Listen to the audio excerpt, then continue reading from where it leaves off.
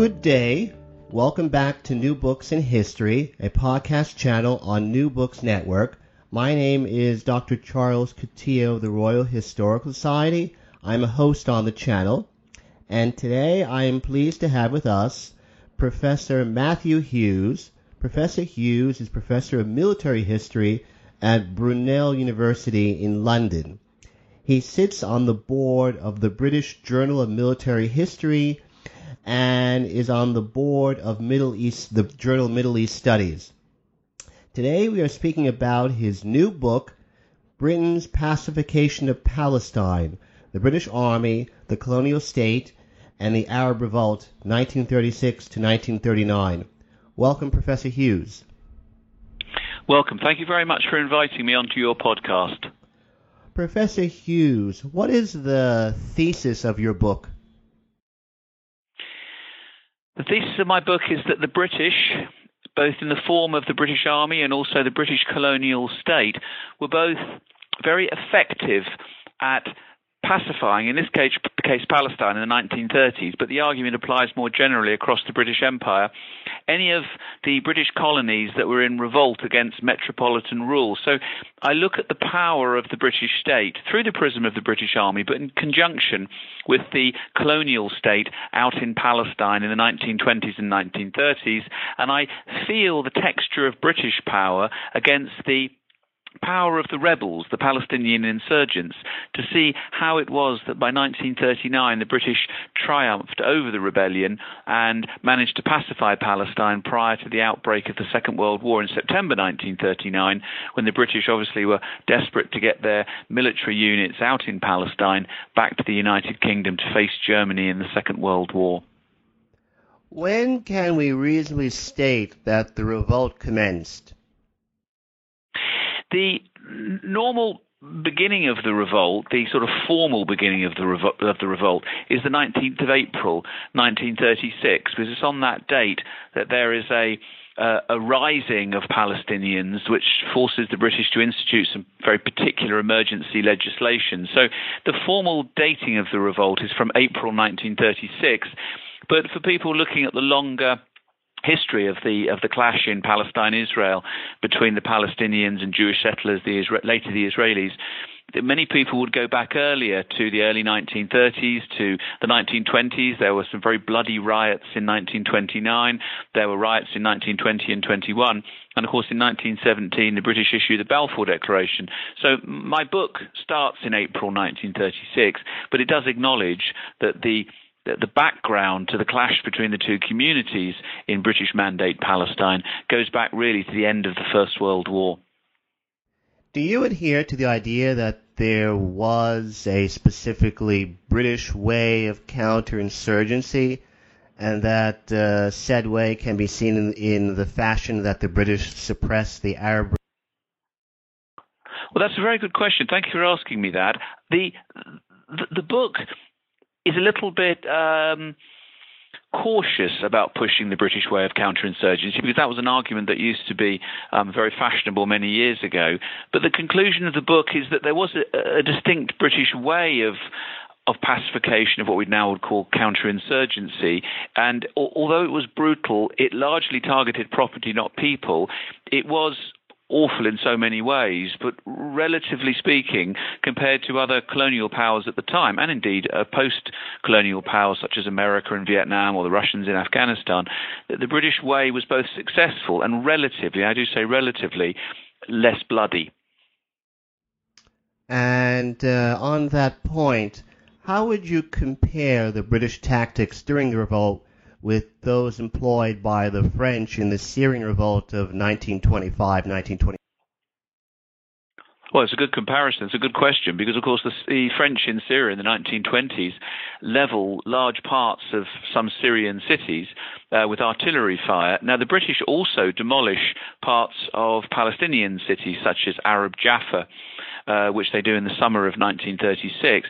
But the British are very careful to remove the people from the buildings before destroying them, and they don't destroy them with artillery fire, but with dynamite in situ, so they go into the buildings and blow them up from the inside. So it's an example of how the British are more discriminate with the considerable force and violence that they use. They're more discriminate in how they do it, and in that discrimination, you can see some of the story of the British way in counterinsurgency and how the British try to avoid excessive civilian casualties. You describe the rebels as being primarily, quote, pre-political revolutionary traditionalists, unquote. Can you expand and explain exactly what you mean by that characterization?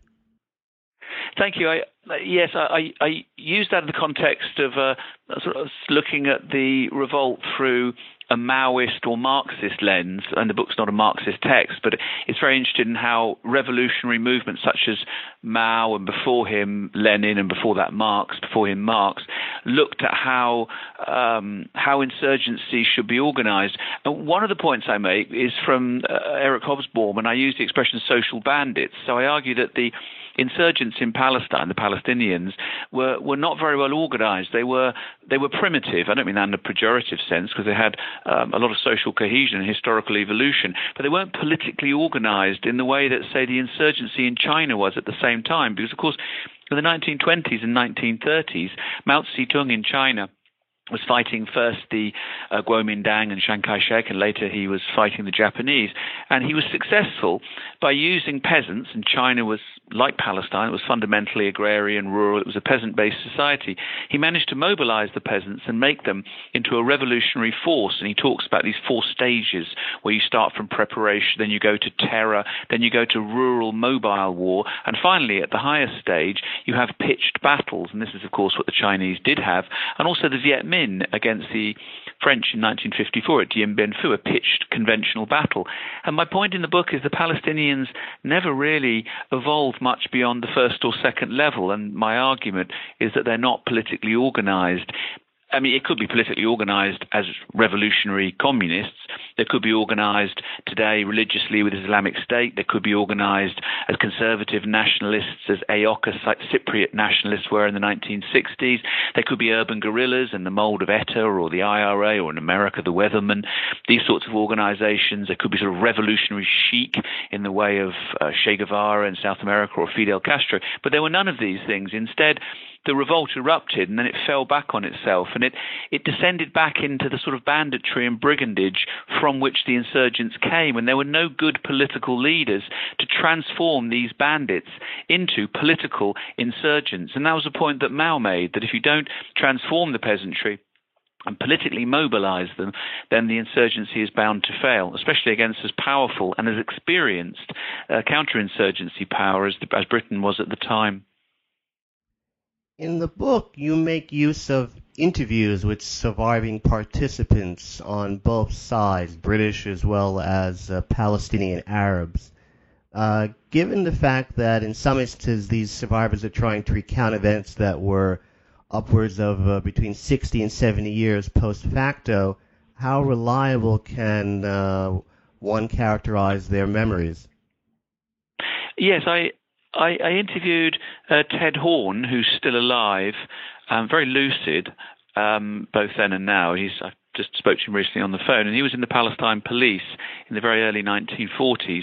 And I also interviewed, and he lives in Britain, I also interviewed in Jordan, in Amman, the capital, Barjat Abu Gharbia, who was an insurgent in the 1930s. He also fought against Israel in the 1940s. And in the 1930s, he shot one of the British police officers, a man called Alan Sigrist, in 1936. So he's very directly involved in the insurgency.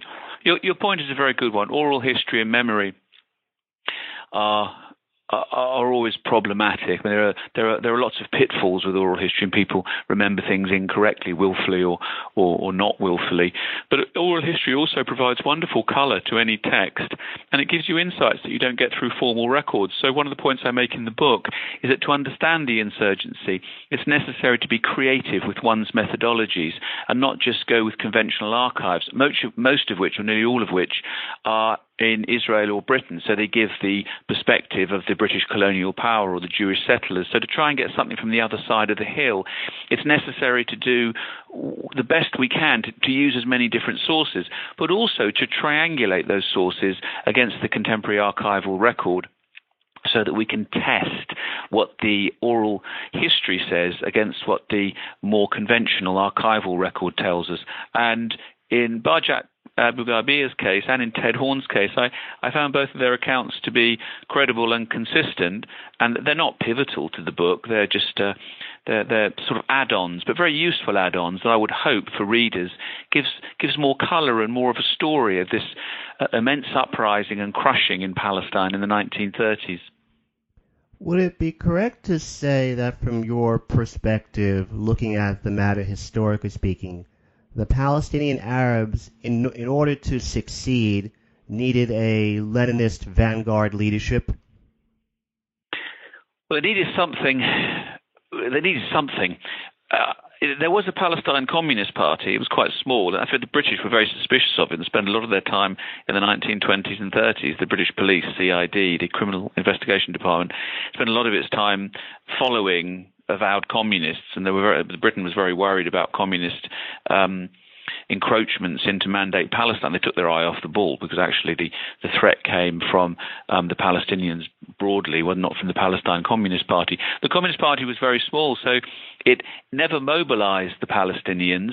It alienated many of its Jewish cadres, and there were many Jews within the Palestine Communist Party. So there wasn't going to be a communist insurrection, and there was never a strong communist movement to lead the rebels. But in lieu of that, the rebels needed something else. It didn't have to be a Marxist, Leninist vanguard party. It could have been, as I said earlier, a religious movement. It could have been a conservative political movement. But above all, it needed to be organized. It needed to treat the peasantry properly. It needed to fight a protracted war. It needed to fight a steady war. It wasn't going to happen overnight, the defeat of the British. They needed to fight a long war. And these things never happened. I mean, the rebels, interestingly, did have a strong religious tone to them, but in a Palestinian community in which 10% of Palestinians are Christian, it was dominated very heavily by Muslim insurgents, and they often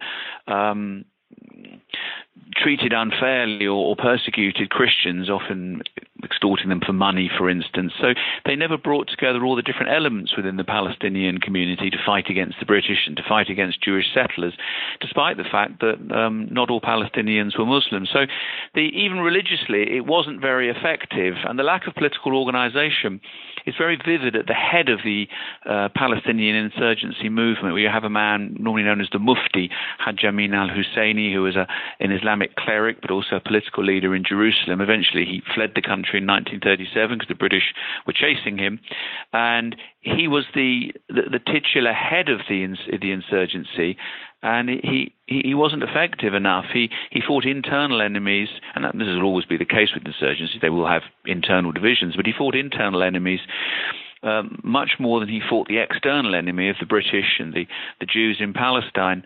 And this is, I think, a problem that's bedeviled the Palestinian movement. I mean, right up until the 1960s, when Yasser Arafat emerges as the leader of the PLO, that an insurgency, unless the counterinsurgency power is very weak, an insurgency will never succeed if it's not properly organized, disciplined, committed fully to the insurgency. Otherwise, it will be defeated. And the counterinsurgency powers, such as Britain, sought for fissures. It sought for divisions within the insurgency movement, and it bought off, it bribed, it shot, it wounded, it harried, it exiled, it imprisoned the people who were fighting against it, and it sought weaknesses in the insurgency movement. The British did the same thing in Northern Ireland in the 1970s against the IRA. Divide and rule. And they were very effective. The British were very effective in Palestine in the 1930s. And interestingly, when the British tried the same approach against the Jewish insurgents in the 1940s, between 1945 and 1948, it didn't work, or it didn't work to the same extent, and the Jewish insurgency was successful. And the reason for that was that the Jews had excellent organization, excellent political velocity. They were armed, they were trained, they were ready. So when the British adopted the same strategies as they adopted against the Palestinians, these strategies failed. Legally speaking, how did the British govern Palestine under the Mandate? Do you say legally speaking? Yeah, they ran the mandate as a Class A mandate, so it was supposed to be one of the mandates that would get independence fairly quickly. It was ruled via the League of Nations. I'm sure your listeners will know that after the First World War, the forerunner really of the United Nations, but at this time it was called the League of Nations, was established at its headquarters in Switzerland, and the British ran Palestine as a League of Nations mandate. So the British were really there standing in for the League of Nations. Now that is the de jure position. De facto, the British ran Palestine as if it was a colony. It was run through the British Colonial Office, but once a year the British submitted a report to the League of Nations.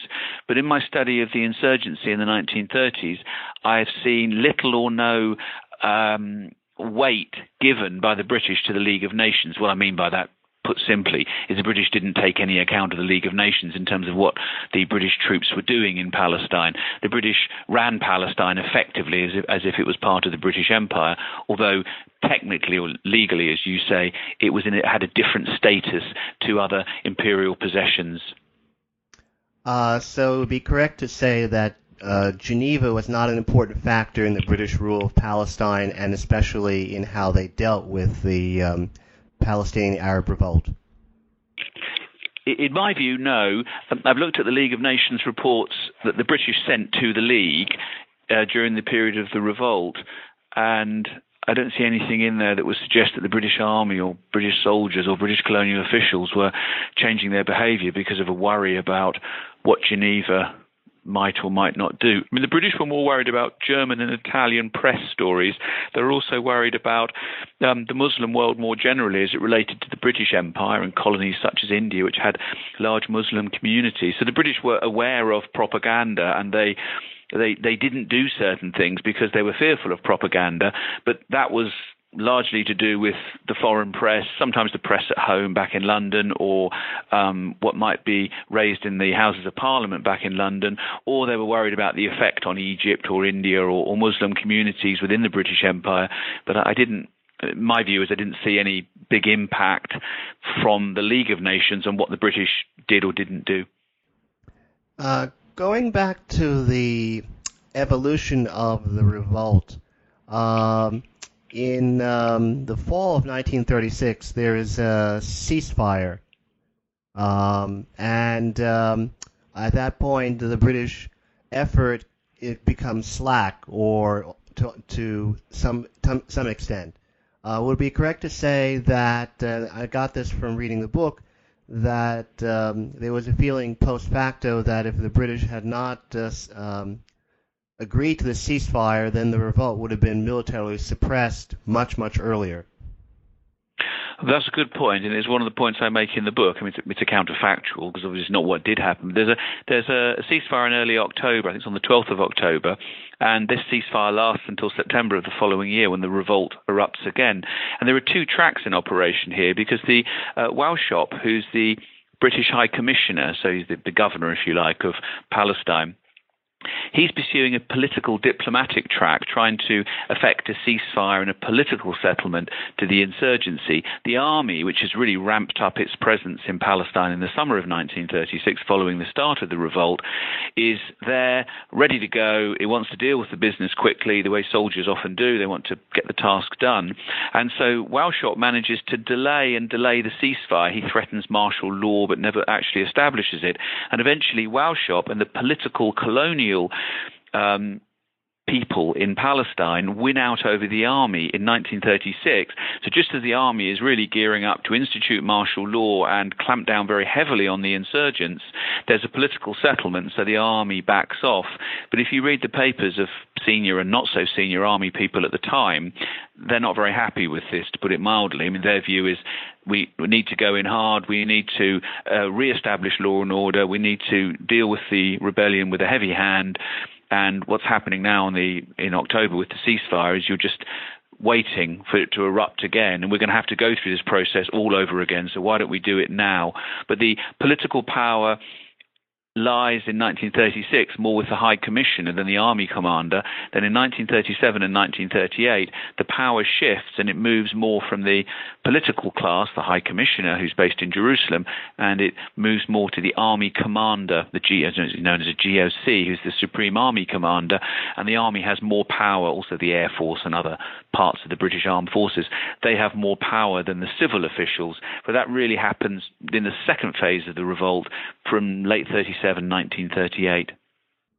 Getting back to military tactics, would it be correct to say that, notwithstanding the fact that there were precedents which were not that old that military officials could go back to? I'm thinking in particular of the Iraqi revolt of 1920, as well as the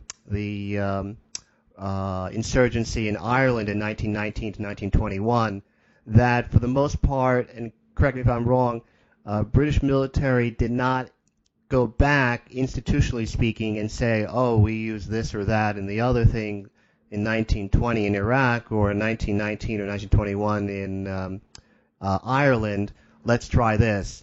I got more of the impression that this was more of organic searching for what worked based on the immediate day-to-day conditions. You're right that the army was reactive in that it responded to an insurgency in the local context. So depending on who the insurgents were, where it was, who supported the insurgents, the army would moderate its response, do different things. But I think that the army does. It's a hard thing to measure. But the army has an institutional memory. And the soldiers who were in Palestine in the 1930s, many of them are First World War veterans. They will have served in Ireland. They will have served in Iraq. They will have served on the northwest frontier of India.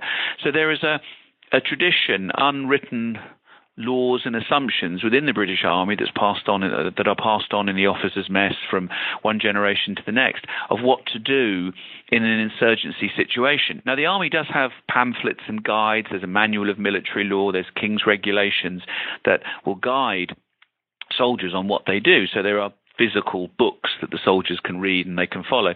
But also, of course, they have a memory from other officers who are more senior who pass on to them traditions of dealing with colonial insurgency. And your reference to Egypt in 1919, Iraq in the early 1920s, Ireland 1919 to 21, and also operations in Waziristan and on the northwest frontier of India in the 1920s and 30s. I mean, all of these operations are a continuum. They carry forward a British tradition.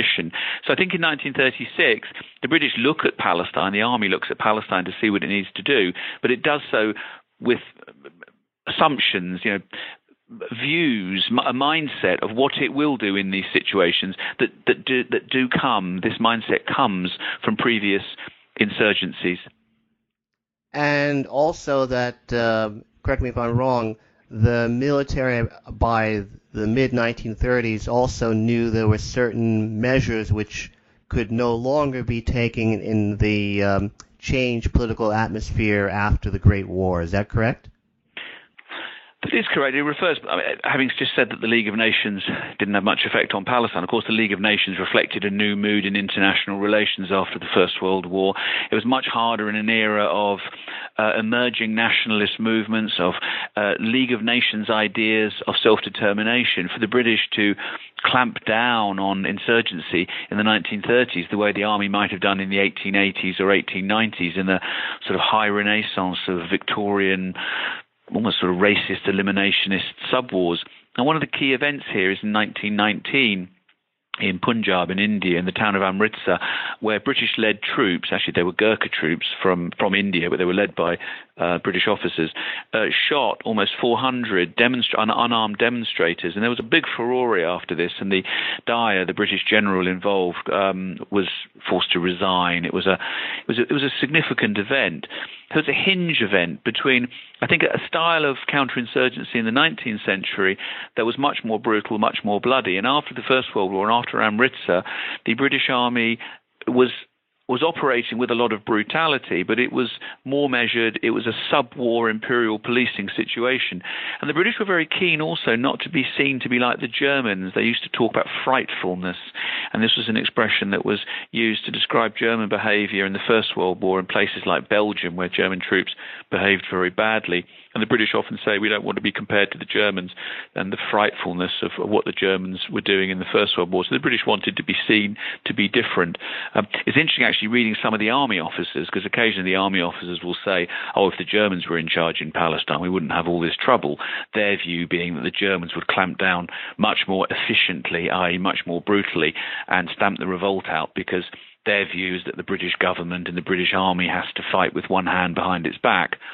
And that gives a sense of how the British Army saw itself in distinction to other colonial armies which seemed to behave more brutally. When they make reference to the Germans, it was, from what you've been able to discern, almost entirely referencing the Great War, not I presume, the German suppression of the revolt, the Hebrew revolt in Southwest Africa in the beginning of the 20th century. No, there's a very interesting book by, I think it's Isabel Hull, on the German genocide against the Herero and other peoples in Southwest Africa in 1904, 1905. And that is an interesting argument showing continuities in German ways of counterinsurgency, which were much, much more brutal than anything the British did. And it's worth remembering that German counterinsurgency seems to stop at the end of the First World War because the Germans lose their colonies. But of course the Freikorps, these right-wing German paramilitary organizations, inflict horrific atrocities on the Eastern Front and in eastern parts of Europe at the end of the First World War and up into the early 1920s. And German forces in the Second World War fight huge counterinsurgency operations in Russia, all across occupied Europe, with horrific mass massacres, appalling treatment of civilians. So the British did contrast themselves to the Germans, obviously not in terms of the Second World War, because that hadn't happened at that time, but their reference went back to the First World War. I've never seen a reference in any British military files to what happened in German Southwest Africa, what's now Namibia, before the First World War, but the British reference Prussian frightfulness. So there's this sense of a Prussian way of war, which stretches back before the First World War, but the actual the business of the terrible stuff that the German army does, the British army refers to the First World War. That's certainly from what I've seen of the papers relating to British soldiers in Palestine. Getting back to the revolt itself, how, economically speaking, did the revolt support itself? Well, it didn't. That was the problem. The rebels self-immolated with a disastrous call to strike, which only really hurt the Palestinian people who were supporting the insurgency. There was some There was some funding that came in from Italy and also from the Arab world and the Muslim world for the insurgents, but it was never a huge sum of money. Jewish settlers in Palestine, the Jewish community, the Yishuv, made quite a big play of the fact that the Italians were financing the Palestinian insurgency. What I have seen in the files shows that there might well have been some Italian money secretly coming in and also some Italian arms for the insurgents. But the insurgents were chronically short of money. They ended up being unable to pay people. They were chronically short of weapons. They had a mixed type of weapons, so they couldn't have standardized ammunition. They didn't have enough explosives. They didn't have enough bullets. They were poorly equipped. So you're right that the funding for the insurgency, which needed to be built up very, very carefully, was never affected properly, and so the insurgents were always chronically short of money. And that manifested itself in rebels robbing villages. And one of the points that Mao made about insurgency was that a successful insurgency is built on the people. And of course, if the insurgents are robbing people and killing them, the insurgents even instituted their own curfews, which the British did heavily. The rebels also did this, and the rebels also fined villages. I mean, this, of course, alienated the peasants. The peasant base of the insurgency. So it was disastrous for the rebels. I mean, this goes back to my point earlier that it wasn't a revolt that was well organized from the start. And is that economic factor one of the causations of why the revolt went from being an insurgency to what you characterize as banditry? Well, I think so. The lack of organization manifests itself in my view, in a disastrous call to strike, and not enough preparation being put in place to establish sources of funding. So without that organization, rebel bands went it alone. There was no one to give them direction. They didn't have any proper military training. And what they ended up devolving or falling back on was much of the endemic banditry that was prevalent in rural Palestine at the time. So they started robbing the local people.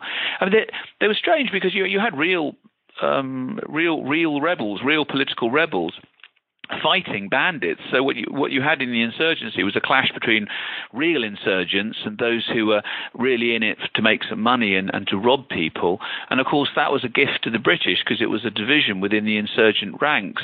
But I mean, too often the rebels were behaving both politically but also criminally. So they were political and criminal at the same time. And one of the points that Mao makes, I mean, they get the same problem in China, was that if you want to have a successful insurgency, you need to remove that criminal element and you need to push the political element to the insurgent movement. And I mean, it did happen in Palestine. I'm not saying the insurgents didn't evolve at all, but it just didn't happen at enough speed or to an extent that could match the power of the British Army.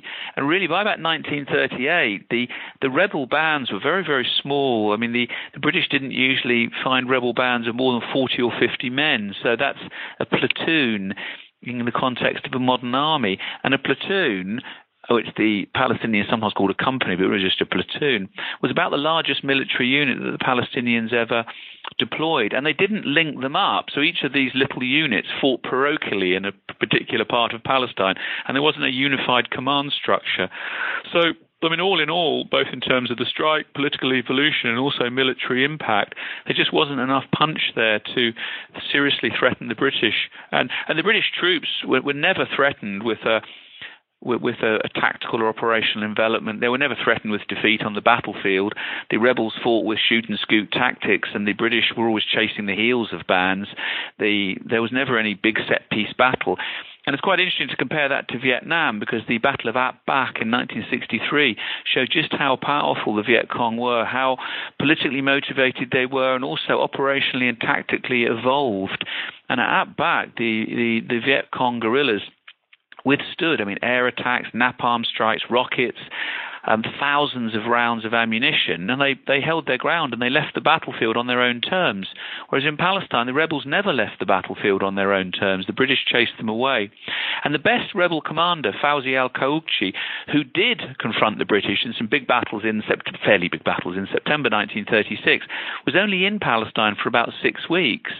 And he had struggled in Palestine with bringing the local commanders together. So the one chance the Palestinians had of having a regular officer, because Fawzi al-Qawqji had served in the Ottoman army, of having an officer come to lead them, he was hampered by infighting within the Palestinian community. He was hobbled, if you like, by all the sort of the Palestinian internal struggles. And so Fawzi al-Qawqji was never able to take these parochial bands and build them into something stronger, more organized, tightly knit to face the British. And once he left in late October, early November, he never returned to Palestine. Could you outline what you refer to in the book as, quote, the 8 powerful overlapping course of violent spheres, unquote? Yes. Well, in the book I talk about how the British, it's not just a military operation. The British also use other sort of means of suppressing the Palestinians.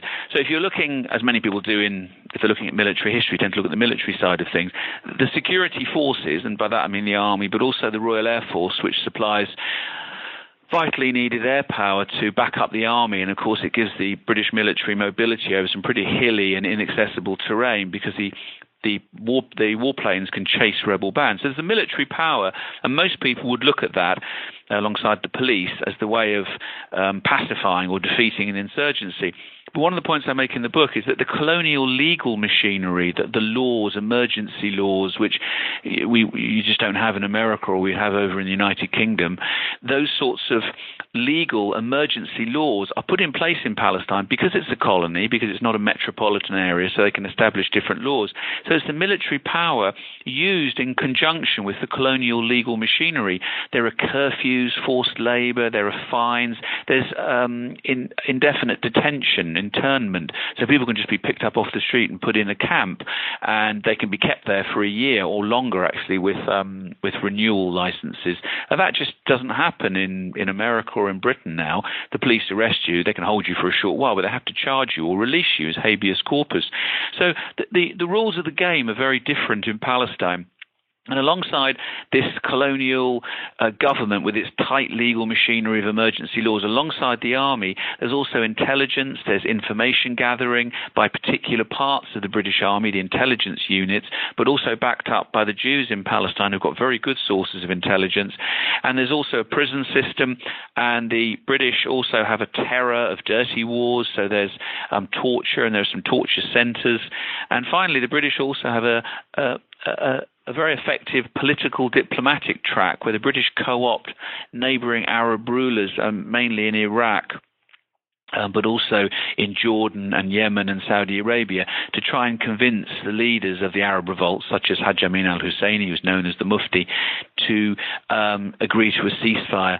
So the British are attacking the rebels from all angles, not just the army on the ground with soldiers running around shooting rebels, but also all sorts of other areas of repression, which combined create this overwhelming force that fights and defeats the insurgents. How effective as a military measure would you say were the policy of demolition? I hadn't mentioned demolition up to this point, apart from the destruction of Old Jaffa. And if any of your listeners go to Israel today and visit Old Jaffa, you'll see that there's a huge boulevard that stretches in the shape of an anchor through the old Arab city of Jaffa, and there's a lot of chic little jewellery shops and everything in there. But that was a destruction that the British effected in June 1936. They destroyed a large part of Old Jaffa, and it's the most visible and the most dramatic sign of the British policy of demolishing people's homes. In emergency law, the British had said that the colonial powers, the military or the colonial civil officials, had the right to demolish people's homes if they thought that there'd been rebel activity from them. And the British used this power extensively across Palestine. They removed the people from the buildings, so they were targeting property, not people. But in some of the smaller villages, pro rata, the destruction was much larger than in Jaffa.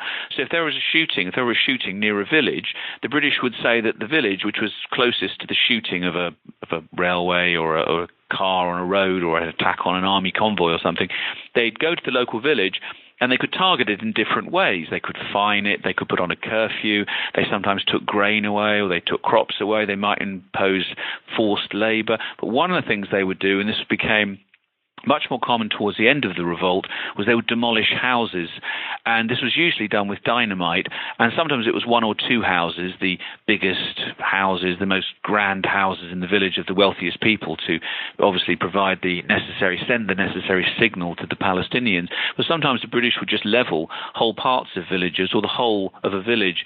And if you see pictures at the time, you see soldiers with pictures and captions such as "the souk," the marketplace, goes up again. There'll be a big plume of smoke over one of the Palestinian towns. So the British have sent in Royal Engineers who've laid dynamite and blown up buildings. But sometimes the pictures of the villages are pretty phenomenal. I mean, the whole thing's just rubble. So it was a pretty effective pacification measure. I mean, as your listeners could imagine, if someone came round and blew up their home, it would have a pretty powerful effect on their lives, on all of our lives. Why was rape and other forms of sexual violence such a, relatively speaking, non-issue in the revolt?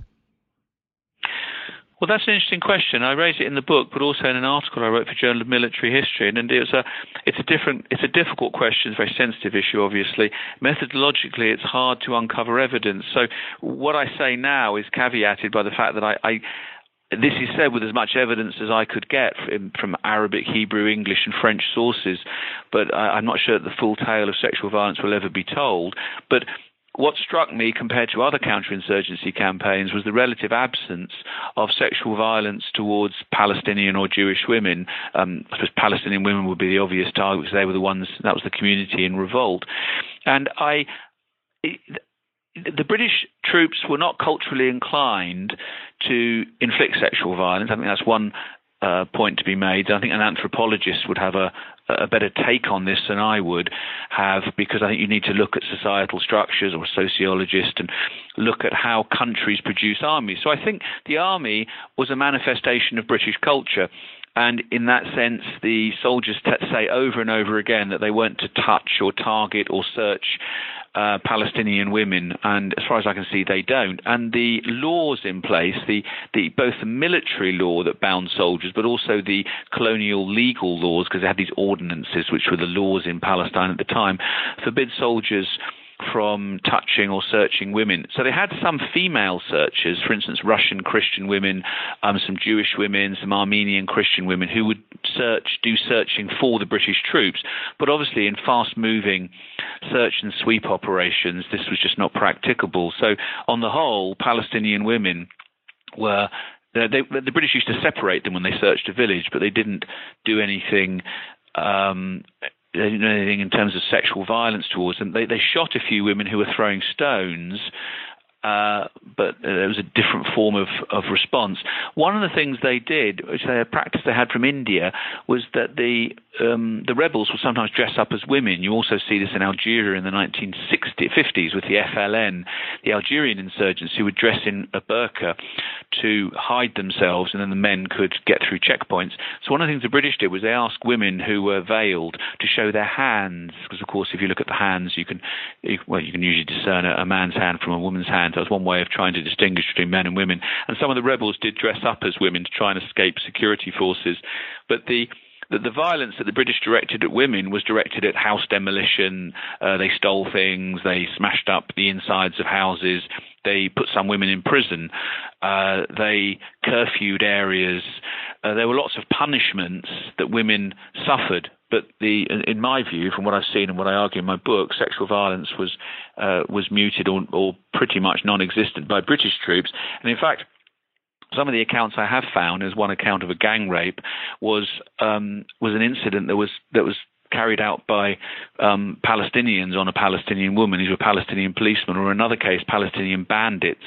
The expression used was violated the honor of local women. These were not British troops or policemen. These were local people inflicting sexual violence on fellow communities. So that's a different story, and it's not one that I go into in a great detail in the book, because I focus more on the British. There is an incident at the beginning of the rebellion which you make reference in passing, but I wanted to clarify. Would it be correct to say that by the fall-winter of 1936 that the pre-existing, almost entirely Palestinian-Arab police force had collapsed as an effective force? Yes, the British Army had a very low opinion of the Palestine police. It thought that the force was ineffective. But it's worth remembering that before the Arab revolt broke out, the Palestine police was divided up into three sections. There was a British section, a Palestinian Arab section, and a Jewish section. And during the revolt, the problem was partly the Palestinian Arab section, and the British ended up disarming parts of it because it was very hard for the Palestinian officers to carry on doing their jobs when they were obviously under threat from the rebels. So part of the police force collapsed from within, the Palestinian Arab part of it. But the point that the army makes, and I do pursue this in the book, is that the British part of the Palestine police force, so these are officers from Britain, was also relatively ineffective. It had largely carried out policing before the revolt by getting the Jewish or the Arab sections to carry out whatever policing was necessary. Each of those two parts of the police force spoke the local language, Hebrew or Arabic, and the British police were not well well placed when the revolt broke out in April 1936. They had very poor intelligence. They spent too much time chasing communists in Palestine. The CID, which is the sort of intelligence branch, usually it's done by something called special branch, but there wasn't a special branch. There was a political part of the CID in Palestine. They didn't have good enough intelligence on the Palestinians or on the insurgents. So when the army arrived, the army used its own systems, its own intelligence people, and it gathered a lot of intelligence from friendly Jewish sources. Of course, the Jews in Palestine were delighted to see the army working against this rebellion that was also targeting Jews in Palestine. So the British army went its own way. The CID got better over the course of the revolt, and it increased in size. So the political intelligence part of the police force improved, but the police force was not up to the job in 1936 of dealing with the Arab revolt. It was strange, the police force, because it was a hybrid. It was neither a consensual civilian-based force, the sort of police that you'd have in America or in Britain, but nor was it a gendarme, nor was it a paramilitary force, a sort of carabinieri force as you'd have in Italy. It was neither an ordinary police force. It was neither that, nor was it a heavily armed sort of paramilitary gendarme. And in the 1920s, the British police had a tougher, more military element to it. So it was neither sort of fish nor fowl. And when it came to revolt in 1936, it didn't have the support of the local people, but nor did it have the power to crush them either, which is why the army had to be called in. In 1939, when the insurgency de facto had ended, why did the Palestinian Arab leadership reject the proposals made in the white paper which came out in 1939? So I can't easily answer that. One of the points I make in the afterword to the book is that on all the successful insurgencies I compared the Palestinians to, I mean, I looked at the Viet Minh in the 1950s against the French, the Viet Cong and the North Vietnamese against the Americans in the 1960s and 70s, the Sinn Féin and the IRA against the British in just after the First World War. I mean, even the Syrian insurgents in the 1930s and 1920s. I mean, all of these insurgencies accepted some sort of a political compromise deal at the end. They gave something. There was a compromise, and it seemed that the Palestinians preferred nothing to something that was not everything. And I can't. I mean, the Second World War nullified. There's a white paper in 1939 where the British effectively will end Jewish immigration to Palestine. Now, that's nullified by the Second World War and the Holocaust and what happens after the Second World War, where these many displaced people in Europe end up going to British Palestine. But the Palestinians don't know that in May 1939 when the British offer them the white paper, and the Palestinian notable leadership rejects the white paper and its offer to end Jewish immigration. And I can't easily explain why. It's a function of the politics of the notables, where they'll always seek a compromise deal but can't be seen to be doing so publicly. But it's a sign of what I was saying earlier in this podcast interview, of the problems that the insurgents had with leadership. I mean, the bravery of the insurgents is not in doubt. What's in doubt is the political effectiveness and organization of the people who were leading them. And one of the points I make at the beginning, stealing a phrase from the First World War, is that the rebels were lions led by donkeys. Or as the ruler of Transjordan at the time, Abdullah, described, he said they were sheep without a shepherd. That's an Arab ruler describing the Palestinians in terms of their revolt and the leaders of the insurgents. Would you say that the British effort in ending the revolt in Palestine provides a model for present-day Western militaries to follow? Not, of course, the extraditional violence which occurred, but in the close relationship between the civilian and military authorities? I do. I mean, you can't use the levels. You couldn't use the levels of force that the British used in the 1930s. Now, the British do coordinate the military and civil authorities very well. I mean, the Americans try and replicate that in Vietnam a little bit after this sort of Phoenix program, and also integrated programs in Vietnam in the 1960s after the insurgency starts there. It's not the only piece in the puzzle that would lead to a counterinsurgency success. But you're right, the British were often seen as a model of how to effect a counterinsurgency. But the example that's usually given is Malaya. But of course, in Malaya, the British were pulling out, and they promised the Malayans independence. They just said, look, we'll fight against these communist insurgents prior to independence. And they were pretty brutal in Malaya and also in Kenya in the 1950s, as recent books show. So the British brutality does carry on into the 1950s and beyond, into the 1960s in places like Aden. So I think you're right that the civil-military coordination is very, very important, and it's brought to a very finely honed peak in Malaya in the 1950s. But there's also a considerable amount of force used, and I think that's one of the problems with, I suppose, counterinsurgency today is obviously the political side is problematic in places like Afghanistan and Iraq with state building, but also it's the use of violence and how much violence you can use in a world which is much more connected. People see what's going on, and there's a public unease at what can happen in these counterinsurgency campaigns, which wasn't really there to the same extent in the 1930s. The British troops operated in a different political environment. If you wanted people to take one thing away from your book, what would that be? I think it's that the British were very effective on a fairly limited budget with not a very large army in controlling large parts of the globe. They were very effective colonial administrators. They were very effective colonial power. And this was, the army was a large, but it wasn't the only part. The army was a large part of how that power was expressed. And also, I would perhaps suggest that there is something of a British way in counterinsurgency. The British do things differently, and I think that it's useful to look at the texture of Portuguese or French or German or American or Russian counterinsurgency operations, how people use violence. And I think that the British use violence as a national culture, and this is expressed in how the British troops operate, and it makes those operations different to the operations of other countries. So it gives you a contrast, which is always interesting for historians. Well, Professor, I would like to thank you very much for being so kind as to speak with us today. This is Charles. My pleasure. Thank you. This is Charles Coutinho. Thanks for listening to New Books in History, a podcast channel on the New Books Network. Thank you, Professor Hughes. Thank you.